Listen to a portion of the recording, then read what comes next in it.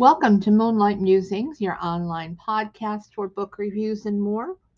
I'm your host, Marian Marchetto. Today I have for you a book review.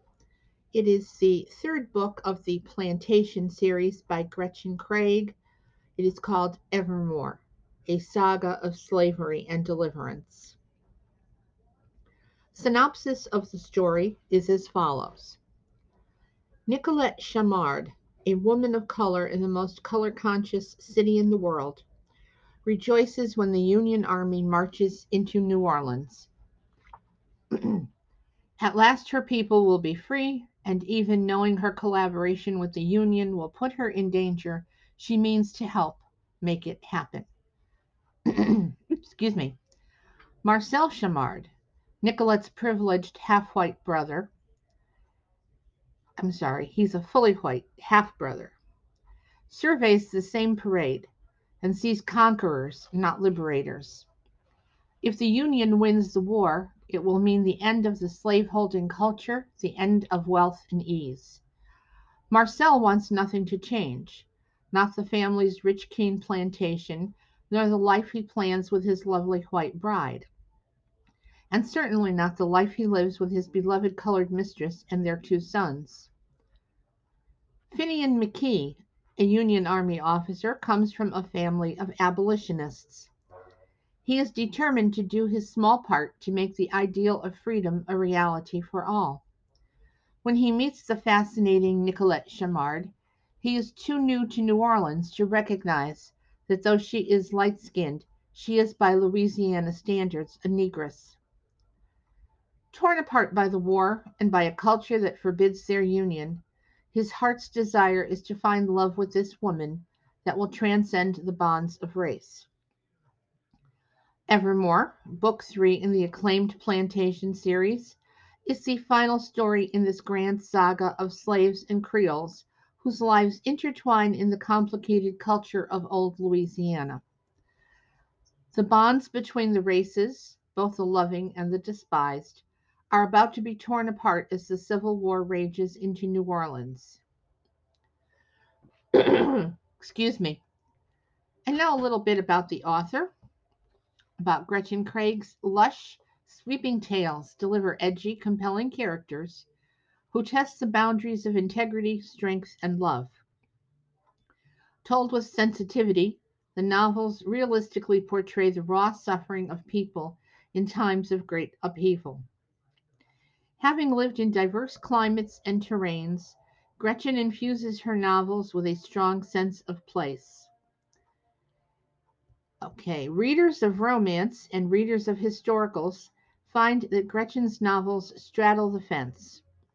Fortunately, there's a category that fits her novels very well. Gretchen writes historical novels with romance elements, and her novels therefore deliver the sweetness and emotional depth of romance combined with thorough research and historical interest. You can visit her at her website, GretchenCraig.com. And now for my review. War is hell. Whether on a global scale or something smaller, war changes the lives and fates of so many in ways they can't anticipate. In Evermore, author Gretchen Craig drops us into the heart of New Orleans at the outset of the Civil War. While the focus is on the main players, their actions are in part due to the opposing values of the Old South and the abolitionist North. Nicolette Chamard, a free woman of color, sees the invading Yankees as liberators. She puts to good use her education and goes to work as a telegraph operator. She works with the Yankee soldiers. It is here that she meets Captain Finian McKee, a Bostonite with abolitionist leanings. And while their fates become entwined, it is not an easy path they take. Nicolette's half-brother, a white man by the name of Marcel Chamard, is a pragmatic Southerner. He hates the idea of killing, but will fight to keep his family safe. It is his exploits in the bayous and backwaters of lower Louisiana that tell the true story of the Civil War. We see his inner turmoil as he discovers one of his childhood friends in disguise, and it turns out the man is a traitor spying for the Yankees. The man's actions warrant hanging, but Marcel is torn apart emotionally. Marcel seems to have the worst of the lot. He's engaged to Deborah Ann, a true Southern belle, whose biggest fear is that Marcel won't come home from the war.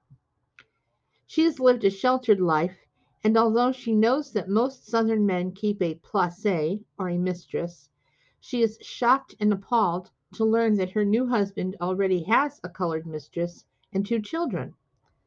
And when Deborah Ann fears she's barren, she does the unthinkable. Thrown into the mix are the growing feelings between Nicolette and Finn, the Yankee captain. Crossing the racial divide is of no consequence to Finn, but for Nicolette things are different. She is seen as a traitor. Only time will tell if these two are star-crossed lovers or soulmates. As the story progresses, we become better acquainted with Alastair Whiteacre,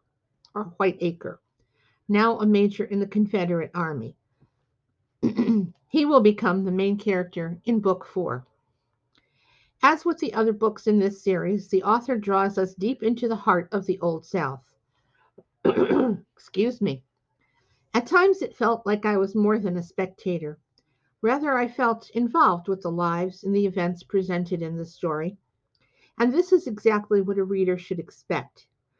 The action was well paced and steady, in all a satisfying story full of action and adventure. I rated this book, Evermore, 4.5 stars. And I thank you for joining me on this episode of Moonlight Musings.